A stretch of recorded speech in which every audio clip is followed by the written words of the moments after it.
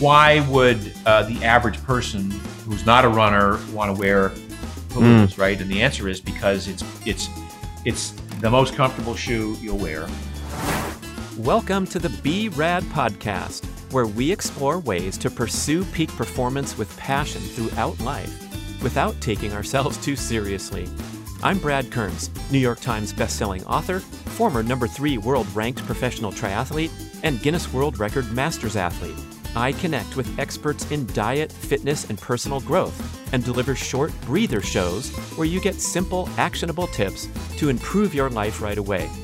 Let's explore beyond the hype, hacks, shortcuts, and sciencey talk to laugh, have fun, and appreciate the journey. It's time to be rad. I'm pleased to present Be Rad grass-fed whey protein isolate super fuel, the absolute highest quality, all-natural protein supplement infused with creatine that delivers everything you need to optimize your appetite for fat loss, recover quickly from workouts, and build and maintain lean muscle mass, the single most important attribute for aging gracefully. Our protein comes directly from small family farms in America's dairy land of Wisconsin. It's cold processed and microfiltered for maximum bioavailability and digestibility. So please don't mess with the many cheap commodity protein supplements that are ineffective, inferior, less pure, and often contain junk sweeteners, especially the plant-based offerings that are vastly less bioavailable than the gold standard of protein supplements, that's whey protein isolate.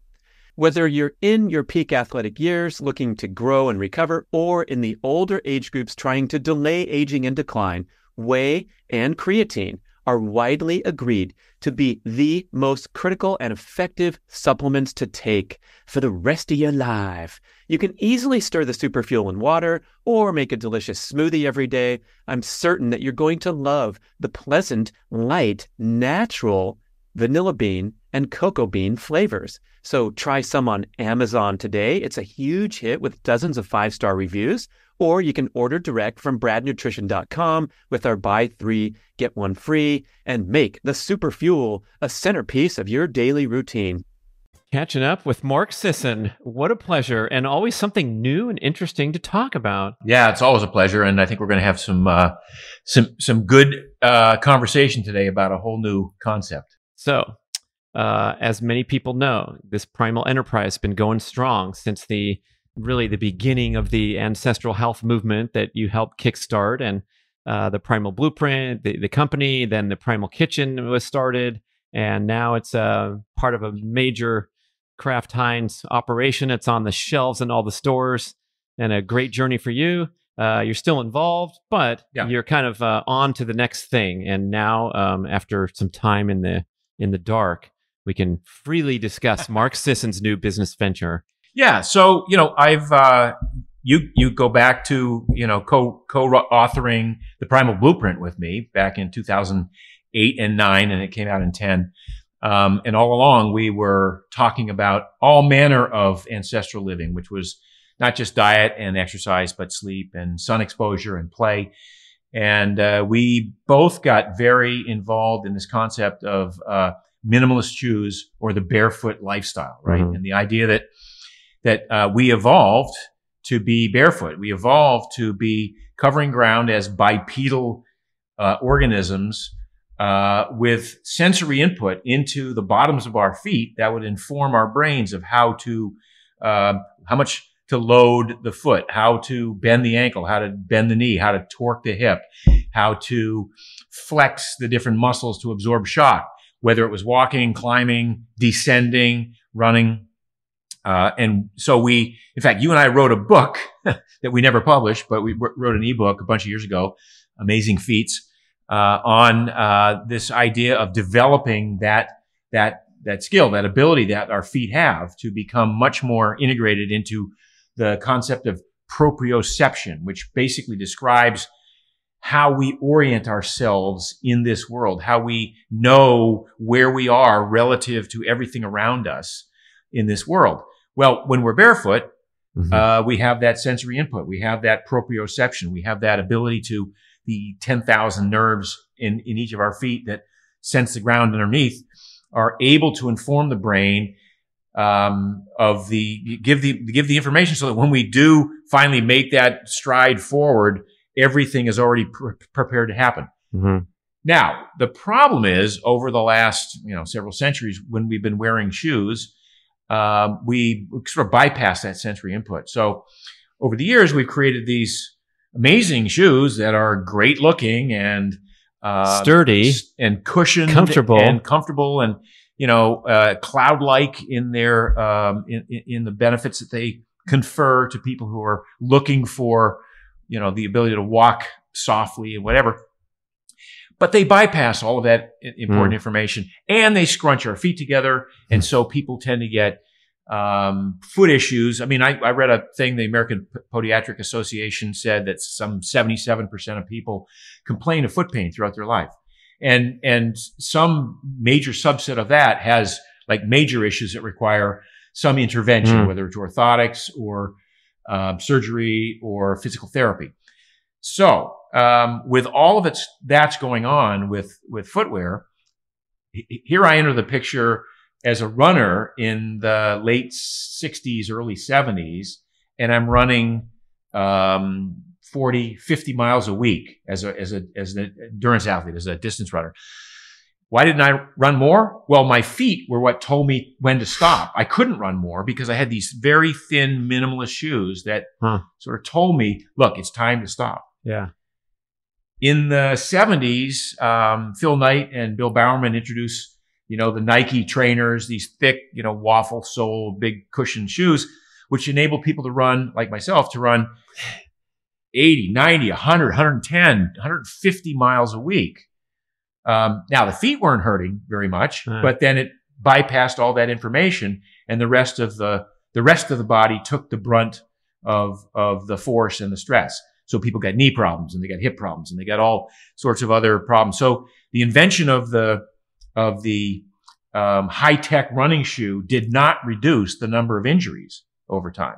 So I went along with that for the longest period of time. I ran a lot. I cycled in tight cycling shoes. I play ultimate frisbee and cleats. You have a whole closet full of shoes. But I was never that comfortable in the shoes, and I still got injuries. So I knew that there had to be a way to, I was one of the early adopters of the first 5-toed shoe back in 2006 and 2007. I thought it was a great invention, a minimalist shoe, 5 toes.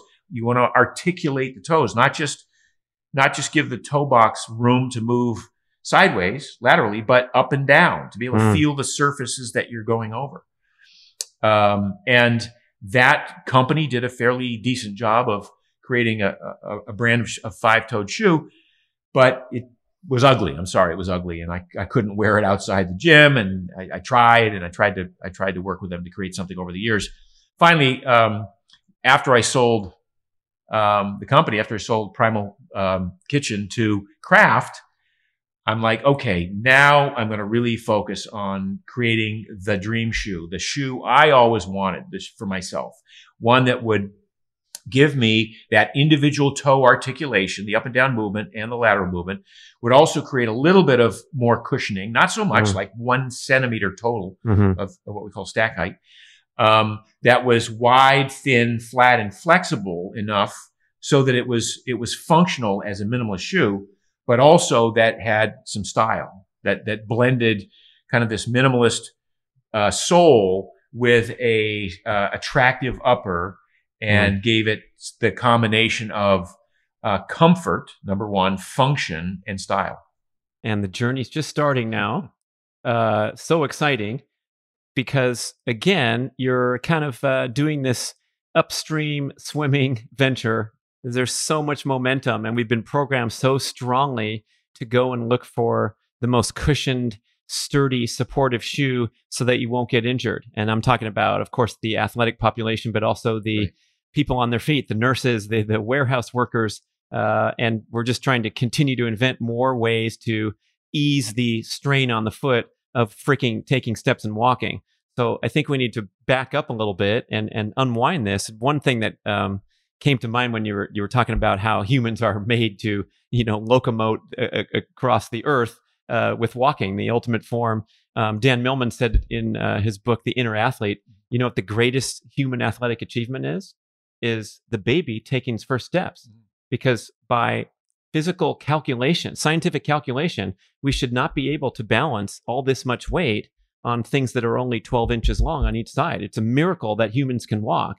And you see when a baby's first day, you got your grandkids, have they taken their first steps yet? Oh, yeah. I mean, the younger one, Kyle. Yeah. No, he's running all over the house now. Yeah, but those first steps when he was trying, you forget, oh my gosh, he falls left, he falls right, he falls forward, he falls backward. It's like, wow, it's a miracle that we can walk. It's like a Segway, right? It is a miracle. No, what other animal? I mean, you usually, like, this is on a tripod, 3 legs, Most animals are quadrupedal, they have 4 legs. But to be on 2, you really have to, the balance becomes, we take it for granted, but much of that balance comes from this concept of proprioception, of being able to feel the ground underneath and understand what position to bend our knee in and bend our ankle in and flex our ankle in.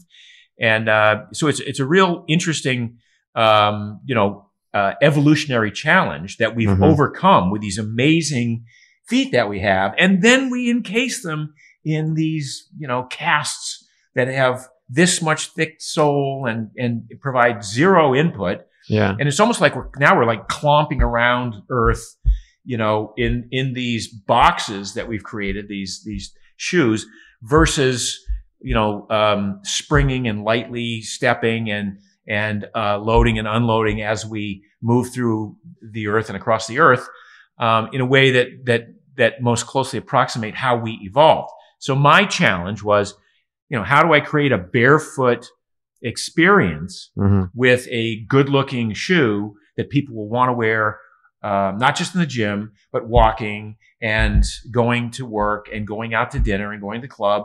And we've come up with 6 different styles. The name of the company is Peluva, Peluva. Is that Portuguese by any chance? Well, it comes from pé, which is foot, and luva, which is glove in Portuguese. All right. But it's a made up name and we trademarked it. And, we love the name. We love the way it kind of rolls off the tongue.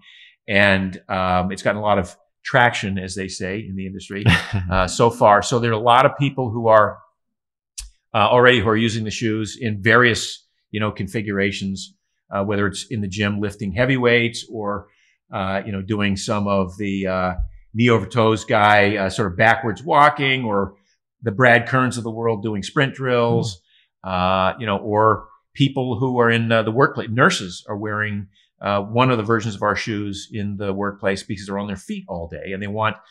It's not just about the cushioning, but the fact that you can spread the toes out a little bit, or not only gives you a sturdier platform, but it allows for circulation in the foot, which is a big thing, and it allows for this articulation sideways of the big toe. So many people spend their lives with their big toe being compressed, angled into a shoe, when it should be more kind of spread out, and it's that big toe that should be guiding the push off, say, when you walk. But we sort of, we usurp its authority by encasing it in something and then just saying, okay, the whole foot's going to move as one. So we'll talk more about the confusion, controversy, the backlash about minimalist shoes that have happened in recent years as they became popular 15 plus years ago. But I think we got to focus on this proprioception concept. Katie Bowman talks about it a lot, and the difference between that baby taking their first steps with those 10,000 nerve endings, feeling and sending those signals to the central nervous system, if I'm saying it correctly. But the general insight is that we need that feedback desperately to figure out how to balance and not fall over to the left, fall over to the right. And then it's nullified to whatever degree. You're going to nullify it a little bit when you put on a protective barefoot style shoe. But if you get a big hiking boot or something, the thing that's really interesting to me, and the research on running shoe injuries and running injuries in general, is that the impact is now dispersed away from the foot and the Achilles tendon, which are built to handle that, and the metatarsals. And now your foot feels better in a way, like you experience more miles, but now you're getting jarring impact your proprioception sucks, so your form could be compromised by that. And then what's happening in the rest of the body? Right. From your cushy shoes. From your cushy shoes. And cushy shoes over the years have prompted an entire generation of runners to just be heel strikers, right? and we're supposed to be sort of midfoot runners. And that doesn't mean that everybody should run on their toes all the time. But the advent of this overly cushioned, thick, maximal shoe allows people to, like, you're supposed to walk heel toe. That's right. You walk heel toe. So big distinction, important. Yeah. We're supposed to walk heel toe. Right. But walking and running are two different categories of movement. Correct. And we're supposed to run, not heel toe, but rather with a lead on the midfoot. So, your heel can touch, but it sort of leads with the midfoot. And if you look at, most elite runners, they're not heel strikers. They're, for the most part, they're midfoot strikers. Yes, the heel does touch, but it's not leading. If you look at most, 4-hour marathoners, it's all heel strike. It's heel toe, heel toe, heel toe. And that's made possible by a shoe that it actually not just allows it, but encourages it because of the thick heel and the drop. This drop of an inch or an inch and a half from the heel down to maybe half an inch at the forefoot or at the metatarsal.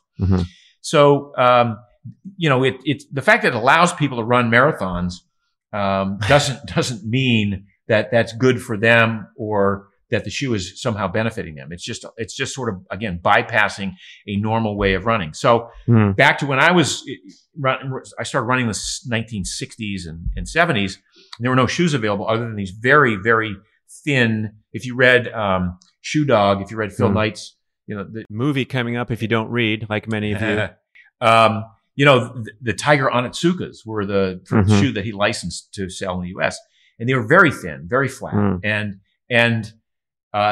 in retrospect, they were great shoes for teaching that sort of forefoot running. And they certainly prevented any sort of heel running because you just couldn't, because that's not how you're supposed to run.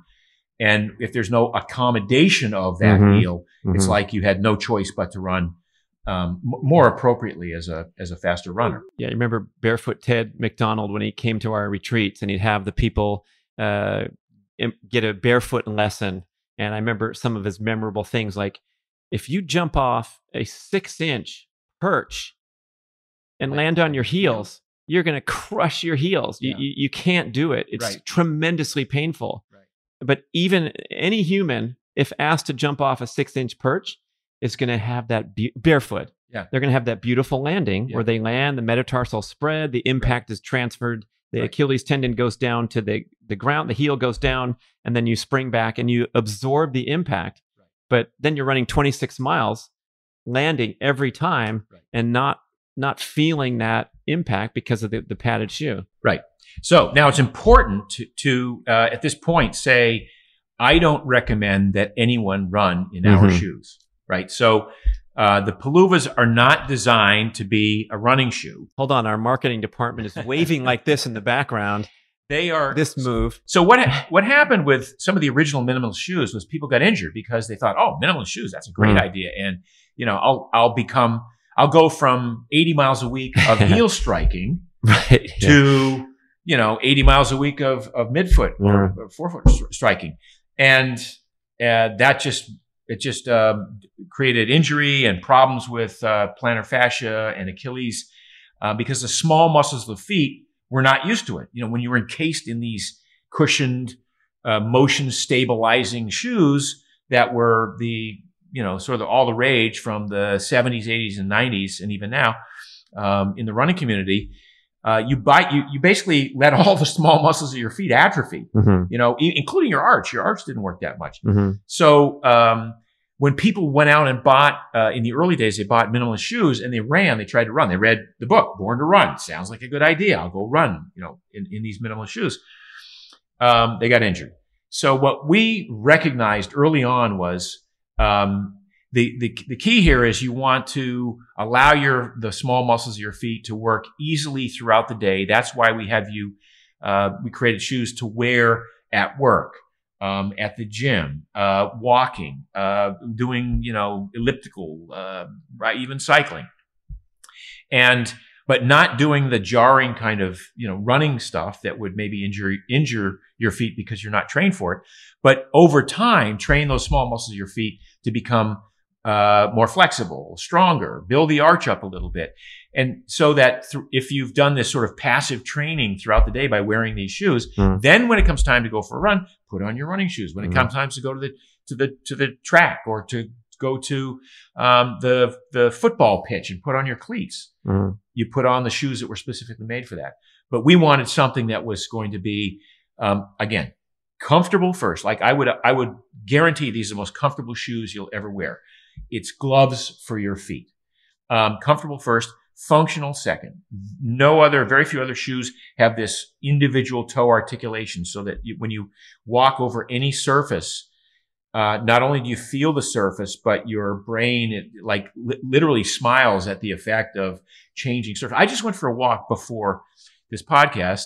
I did 2 miles outside the house here, and it's on the sidewalks of Pacific Palisades. Concrete. These are the worst sidewalks in the world because the tree roots, these giant trees have it's like tectonic plates, right? They've changed every bit of the sidewalk is like walking over a rocky trail. I love that. I crave that because my feet want to change.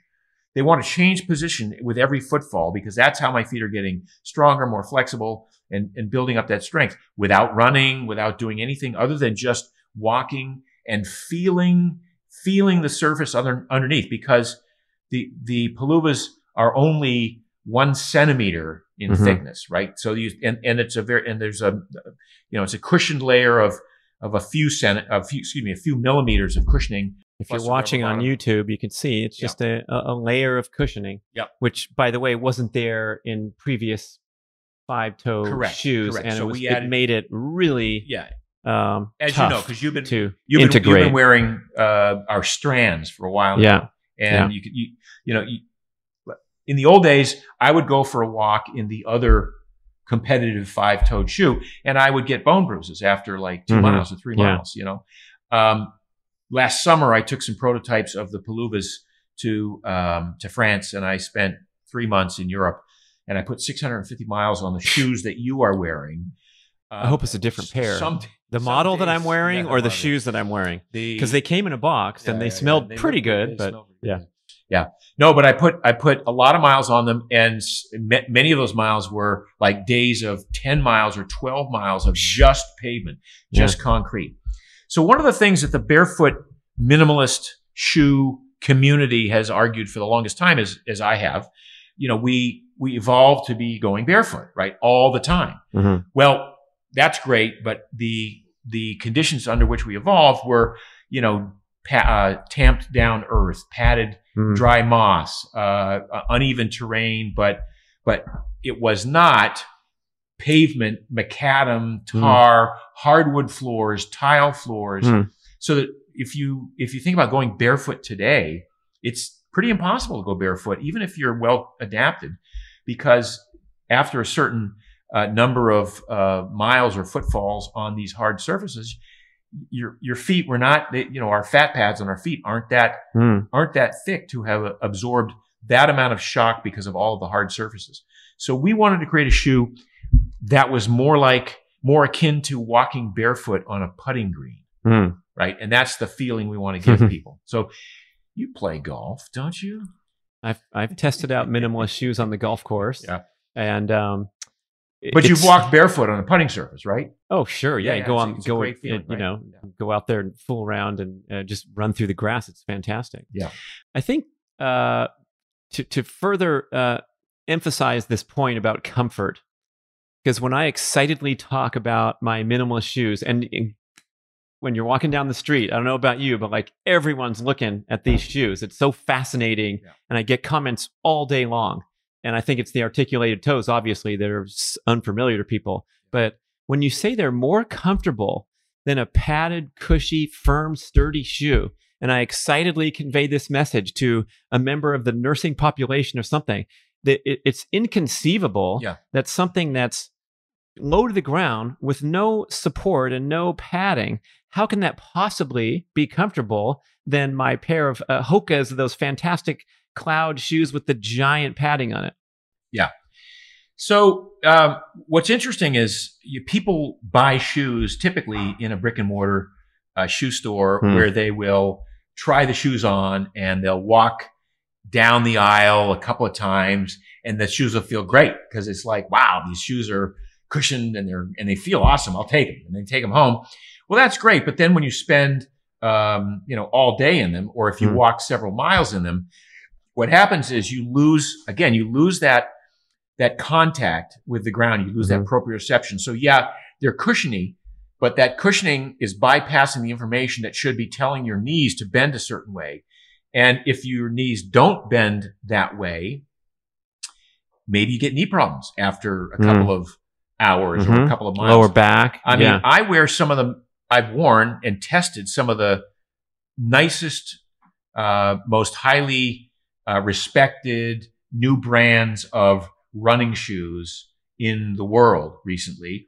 And I can't do more than 2 or 3 miles without my knees or my lower back hurting as a result of this loss of proprioception, this loss of contact with the ground, because all I'm doing is I'm giving all of the information that should be coming to my brain and telling me exactly how to bend my leg, exactly how to flex my foot, exactly how to bend my ankle, how to torque my hip as I go forward.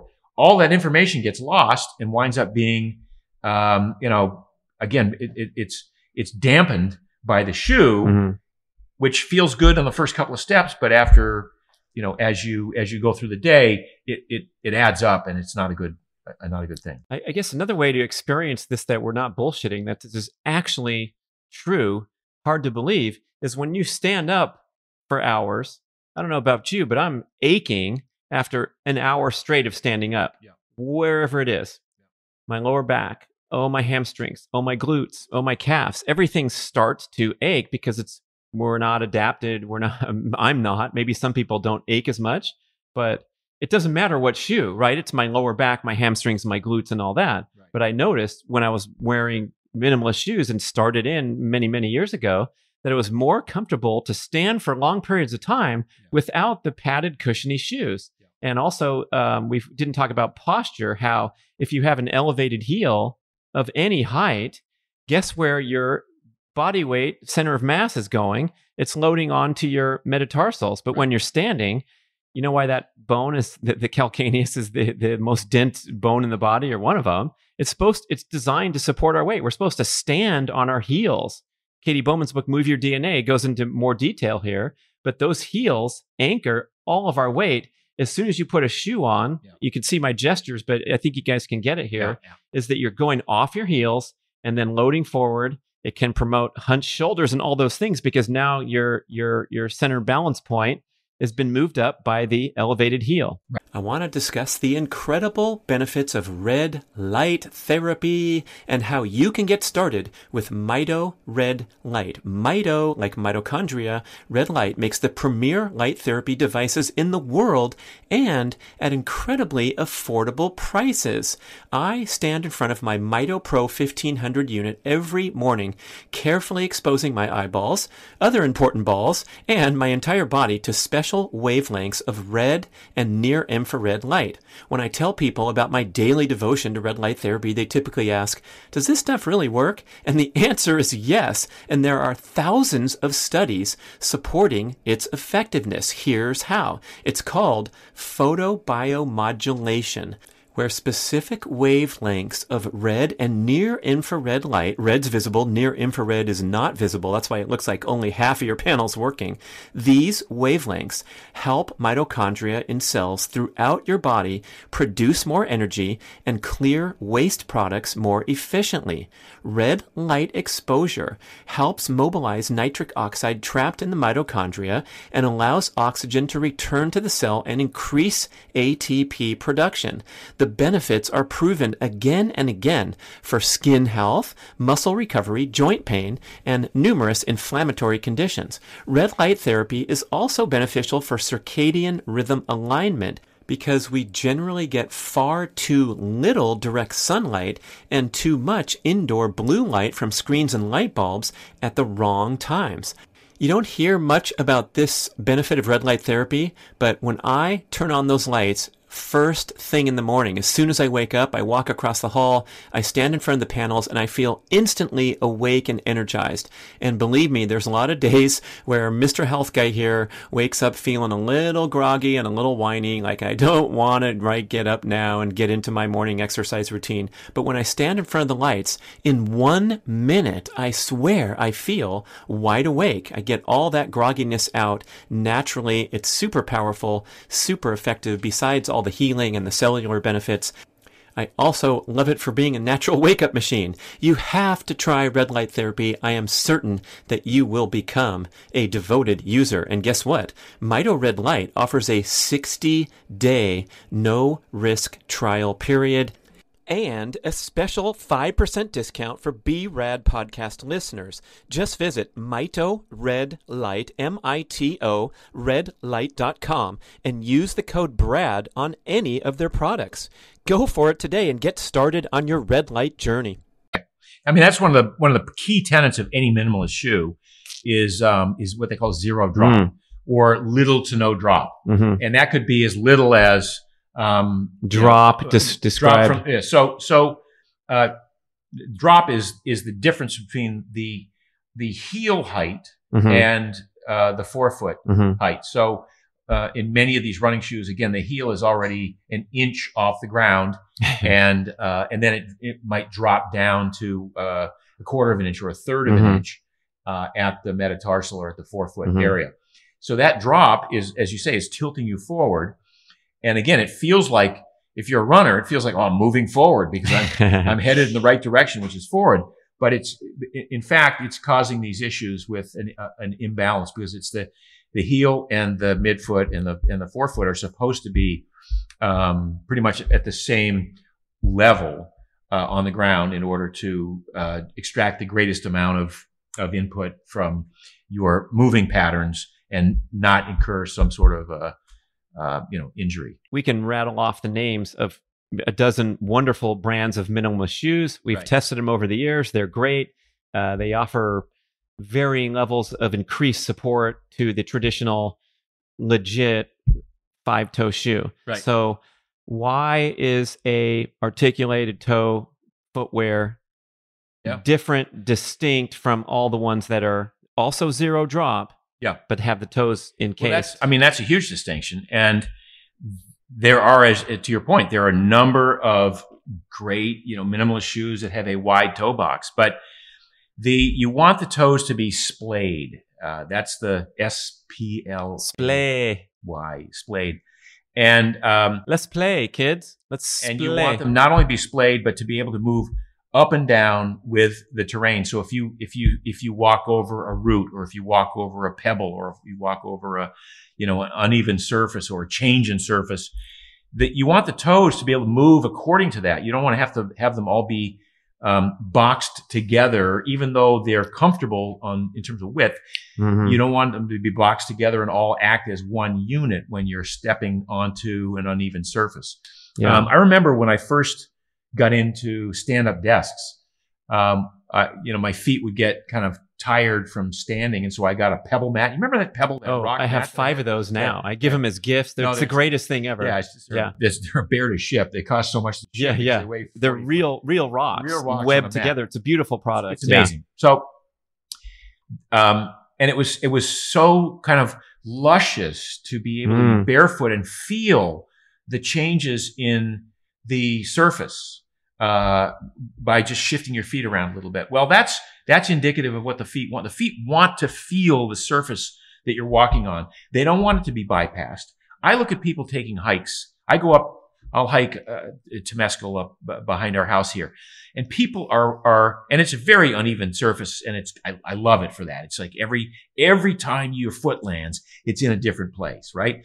And people are wearing thick, stiff hiking boots. I'm like, oh my God, how are you not like twisting your ankle because it's a lever that, if you step the wrong way, first of all, it doesn't get any traction. Those things, because they're stiff, you step sideways on a slanted rock, it slides down.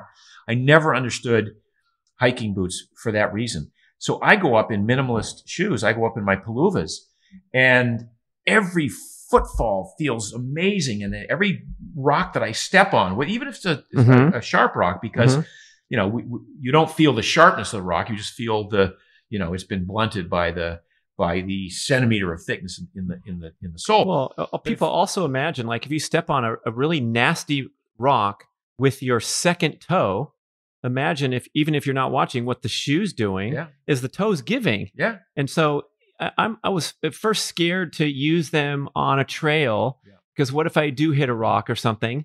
But you go with the flow so much more easily. You don't even notice a small pebble, which if you were in a running shoe, it could hit you in the wrong spot and drop you in a way, Yeah. So this idea that wide, thin, flat, flexible. So you don't want any drop from heel down, and like women, don't give up your high heeled shoes because they look fabulous. But I've seen so many women's feet over the past couple of years. We've been doing this. The R&D behind this project goes back 2.5 years, and trying to cram your toes into a narrow stiletto heel, and then by being up on the heel for great long periods of time, it shortens up the calf muscle, so the calf doesn't have to lengthen, and then that puts a lot of stress on other parts of the foot. Women tend to get bunions over time if they try to force themselves into these stylish, high fashion shoes. All of this can be avoided, and some of it can be fixed by just putting on a wide toe box shoe, and particularly one that has individually articulated toes, i.e. gloves for the feet, i.e. something that allows the toes to be comfortable and to function the way they're intended to function, but also and then to feel good about yourself because they're stylish, right? They look good. Okay, here's a question for you.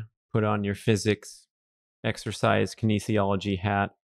I enjoy high jumping, as listeners know. And when I'm in the gym, I can graze the rim with my finger at age 58, a big accomplishment for me at 5'10" and a half, when wearing the Paluvas. If articulated toe, individual shoe with zero drop. In basketball shoes, I cannot touch the rim. Good Kobe lightweight basketball shoes, I'm an inch or two, whatever I am, lower. Right. And why is that? Well, because you're giving so your feet are basically part of a coiled spring, and your Achilles. When people are running, the best marathon runners, their calf muscle doesn't even work that much because they're just constantly loading their Achilles with sort of the same tension. So it's not like they're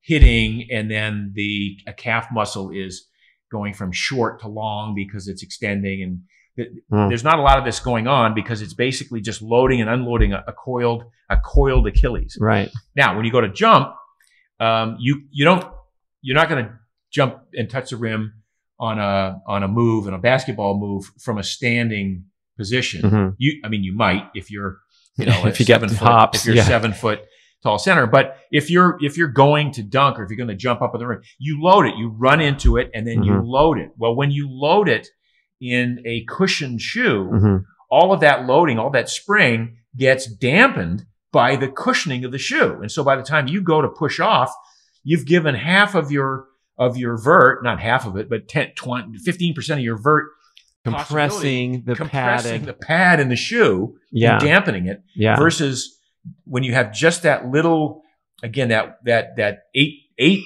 millimeters of what's remaining in the Paluva, and you go to jump, all of that is all of that is the spring that you've loaded to get up to the rim. So the Achilles tendon is allowed to stretch and explode fully, the maximum propulsive force potential. And this also occurs every stride at whatever pace we're running. Right. Like on my running technique instruction video, I say when you're jogging really, really slowly, you still have to leverage that propulsive force of the Achilles tendon on every stride by striding properly. And the wearing a minimalist shoe or going barefoot facilitates this automatically. Right. And wearing the opposite shoe challenges you from exhibiting good technique and shortens that Achilles tendon. So here's a funny one. Dr. Phil Maffetone has talked a lot about this. He wrote a book called 159 and someday they're going to run a marathon under 2 hours. He argues that theoretically and also literally and practically speaking, the fastest marathon will be run by a barefoot athlete someday. Yeah. Because less weight on the foot, there's no ounces of the shoe. Right. And also the More foot efficient. is allowed to be more explosive and powerful. Right. I don't know if you buy that all the way, because you talked about the streets and the concrete and the broken glass. Yeah, but walking. It's interesting. Walking. So walking is different from running. So the running thing, I totally buy that, because now when you're looking at speed and efficiency and loading that Achilles, absolutely agree with that. When I'm talking about walking, now we're back to heel striking first, not exaggerated, not in an overly exaggerated way, but heel hitting first and then rolling onto the foot. Then you do want some padding, and normally we have a pad in the heel, the fat pad, which absorbs that in combination with the surface that we find in nature, which is a mossy field or even a hard packed dirt. On the savannas of Africa, on the plains of Africa. But very rarely did our ancestors encounter a hard, flat, completely, even surface, except maybe frozen ice. Right. Yeah. Which that. Probably still gives more than concrete. Yeah. Right. I mean, maybe some of you younger listeners are not familiar with the name Abibi Bikila, but Mark might be able to comment on that dude.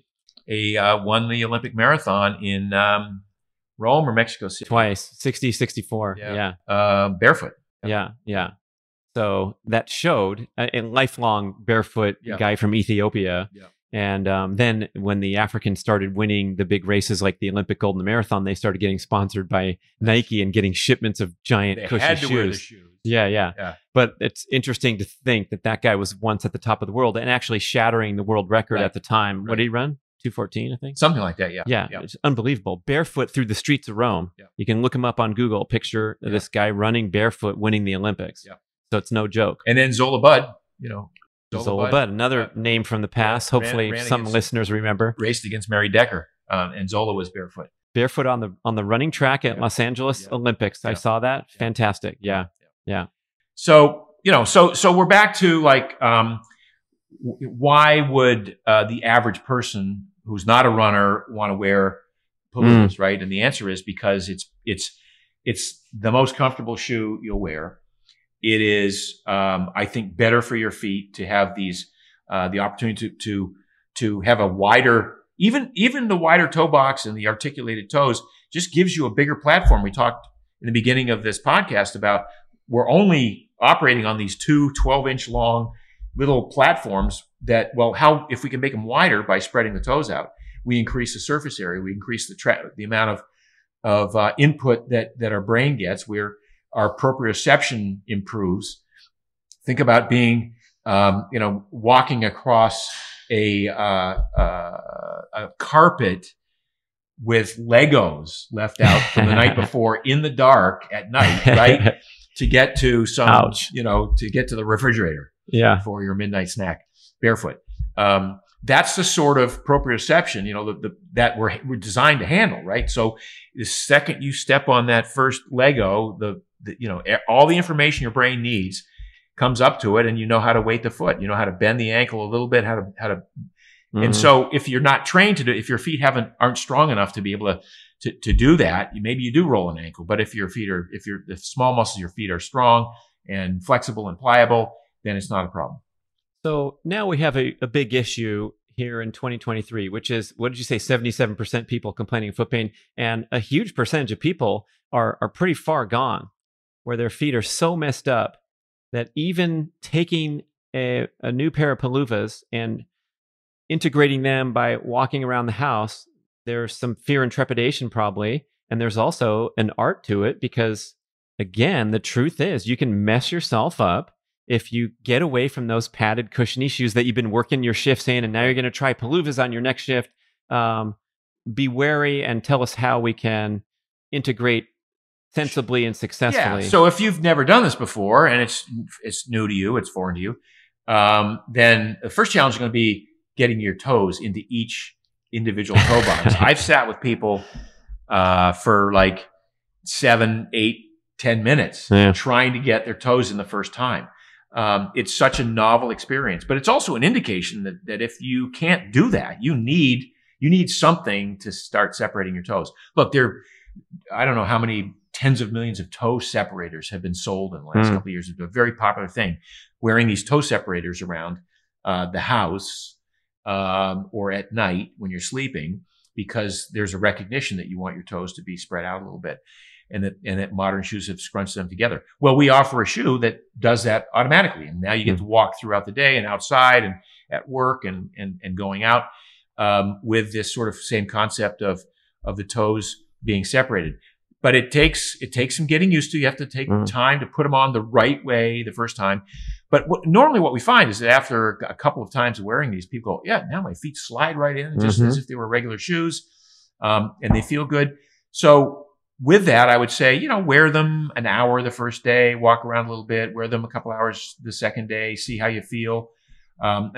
Most people adapt, immediately. But if you've had foot problems and if you've got other issues that are causing you to rethink your footwear, take it a little bit slow wearing these. But I'm very confident that this is going to help a lot of people with their foot issues. Yeah, hopefully you'll get an epiphany really quickly, such as standing up in one place for 10 minutes and seeing how now your load dispersal is more efficient, your proprioception is increased dramatically. And then to take this idea further, if you are able to go all in, like you and I did, I started back in 2006 and understood the concept that we were writing about and realizing, geez, we should be barefoot. That's how the body works best, and the posture and the standing.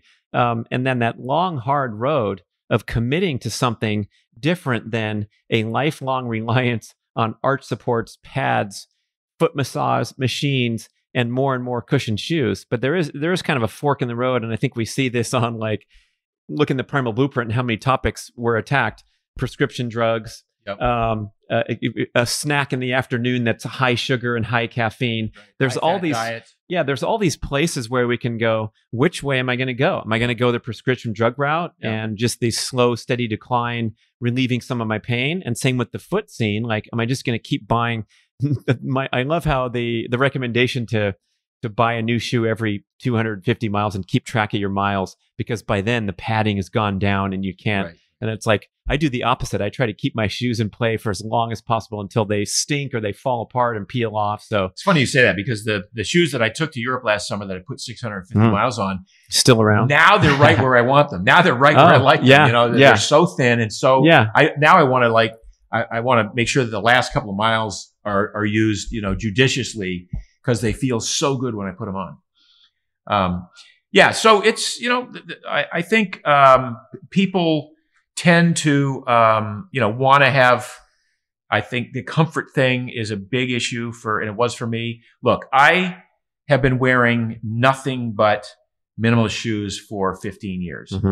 And the reason I started this company was I was really dissatisfied with the styles and the functionality of the shoes that were out there. And I just thought I could build a better looking shoe and a more functional shoe. And I am very clear that that's what we've done. We've created a pullover for all occasions. For the people who are watching, I mean, we have, this is a going out to this is called the Miami, and it's for beach clubbing, and it's like a slipper with still the articulated toes with no strings or just slip right in. Right. This is a leather lace up, a Napa, very rich Napa leather lace up for going to work, or as I like to say, weddings and funerals. It looks really stylish. This is the kind of shoe that if I didn't want you to notice that it was a 5-toed shoe, you wouldn't even look down at my feet. You'd say, "Oh, that's good." From the side, obviously, it looks just like a regular shoe. This is a white Strand that I work out in. I notice you have the same pair on right now. It's a great shoe, very functional for all kinds of things in the gym. Here's just a blue version of that. You can see all this at Paluva.com. So you go to Paluva.com, and we've got a nice selection with lots of different styles and lots of different colors for men and women. And we have socks too. We have 5-toed socks, because some people want to wear socks with their shoes, and you can't wear regular socks with a 5-toed shoe. And we have in the material that we've worked on, the research and suggestions for foot exercises and things that you can do as you kind of make this commitment. So what I envision is, and I appreciate everybody listening to just be open-minded and consider a different route than ultra super duper padding. And that would also integrate into walking around the house barefoot, going out onto the sidewalk with your paluvas, doing foot circles while you're sitting watching entertainment or working, and getting the feet back into the game because they've been so diminished and disrespected and atrophied. And so thinking of it as this big picture objective, there's no magic here. And I think you mentioned a little bit about how these runners got too exuberant and went and got themselves injured. I had a really interesting experience where when I first committed to the minimalist way, and I said, I'm so sick of this plantar fasciitis. It was a 15-year injury, pretty severe. And I finally decided I'm going to strengthen my feet, strengthen my Achilles tendon. I walked around all summer barefoot or wearing the five-toe shoes, and the long-standing case went away. And I developed a pretty bad case in the other foot because everything changed, and the other foot wasn't used to not wearing the padded heel. And so then I had to treat and deal with that one. And then I finally escaped from the trap, which I'm sure I'd still be suffering from this stuff. It breaks my heart. Tiger Woods drop out of the Masters with plantar fasciitis. If he'd just call me or just listen to this show, we could send him maybe some. If you have a budget for promo, we could send Tiger some paluvas just unsolicited and say, dude, wear these around the house and you will start going in the direction of healing rather than whatever the doctors have done to his body, Yeah, and we have to be careful that I can't make medical claims about healing, but I can talk about the biomechanics of the foot. And one of the things that people will observe, they'll say, well, A, are they comfortable? Yeah, they're very comfortable. That's why I made them. B, so they must have a lot of arch support. They have zero arch support. Why would they have no arch support? Well, because you want to use your arch. You don't want to be resting your arch on part of a shoe that unburdens your foot from having to build a strong arch. And it's ironic that some people would come to me and say, well, I would love to try your shoes out, Mark, but I have weak arches, or I have no arch, or I have, I wear orthotics. And my response is, well, the reason you wear orthotics is because you have weak arches and you need to build them up. And it's rough. It's rough because a lot of people would say, well, without the arch support, without the orthotics, I can't walk at all. Well, I get that. I understand that. But you got to start by understanding that the arch, nobody is born with flat feet. Right? Is that so? No, you're not born. By the way, the term flat feet, there are people who have amazing arch muscles, and just their feet look flat. They just don't look like they have an arch. Doesn't mean that that's not strong and totally functional. But nobody's born with horrible arches. They have to, you are born with great feet that are ready, willing, and able to do all the stuff you want to do. If you're barefoot, if you do the foot exercises, if you put your feet through the right ranges and planes of motion, you'll develop strong feet. But if you start at a very early age encasing your children's feet in cute little, versions of Gucci and Chanel and Nike and, whatever, that can start a problem. So ideally everyone would go barefoot, right? That would still be my ideal. I go barefoot as often as I can. In the absence of going barefoot, I wear paluvas. Well, also for the protection when you're doing something active and athletic. I wouldn't go hiking barefoot, although we did go on this really cool muddy trail in Maui, and my son and I spontaneously took off our minimalist shoes and walked the rest of the way in this really soft mud. And I got a few thorns and stickers, and it could have been, I could have been cut or something. Right. But I think this is like the perfect compromise to where you're protected. And now when you get good at minimalist experience, you can put these into the mix, jumping up to touch the rim, doing sprint workouts, playing pickleball, and things that you couldn't imagine. Wait, don't you need a really protective, thick, a shoe to cut back and forth on the tennis court? Well, no, you're going to be quicker and more laterally agile because you're getting rid of all that padding and stuff that mess with the Achilles tendon and the metatarsals. Exactly. That's exactly right. Yeah. Mark Sisson, just marching on. And you've been at this game for a long time. Did you ever think about, settling into a life of leisure? Or were these thoughts driving you as soon as you exited from the previous company and then the next day went to work designing Barefoot shoes? Or how did that go? It wasn't quite like that. I tried to be retired after I sold Primal, but it didn't work. So I was going crazy. I mean, I've always had something to say. Look, going back to Mark's Daily Apple and wanting to put it out there and have these ideas that I think other people would like to hear. That's how I started my supplement company. I'm making product that for athletes who don't want to be using performance enhancing substances or illegal performance enhancing substances. So I will help them with, natural, performance enhancers or recovery enhancers. That became my first company, Primal Nutrition. And then with the food company, I'm like, oh my God, I'm making these great sauces at home and I can't buy them in the store. I think people would love these kind of sauces. That's what became Primal Kitchen. And so this fascination I've had with foot health and foot comfort for the past several decades, and my frustration at the fact that no one made a shoe that I was proud to wear outside, and get dressed up and feel like not only am I very, very comfortable in my shoes, but I'm also pretty damn stylish. So that's really what started this whole thing with Peluva. And, we're getting a lot of great, input and feedback and traction, a lot of, accolades from a lot of great influencers now. And, almost all of it is like overwhelmingly positive. Wow, where were these?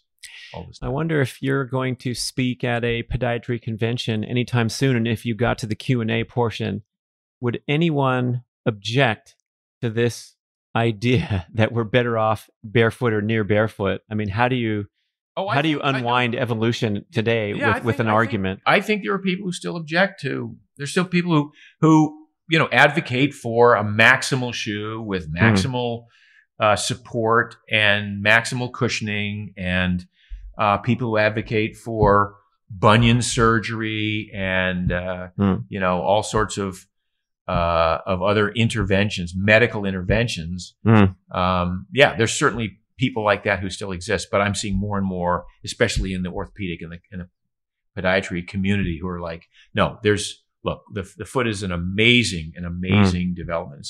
It's one of evolution's finest hours. And then we've gone and messed it up. It's like, it's like saying, this guy is an amazing piano player. Let's put mittens on him. Let's put oven mitts on him or her and have him play Rachmaninoff. Yeah. Right? Yeah. That's kind of what it's like with footwear these days. Well, let's change that one day at a time. Thank you so much for listening, watching. Mark Sisson, Peluva.com. Follow them on social media. We should probably do some sort of a giveaway. Let's do a giveaway. Yeah, okay. All right. Send us an email, podcast@bradventures.com, and we'll pull your name for a winning pair of shoes. There you go. Right on. Okay. That's a wrap.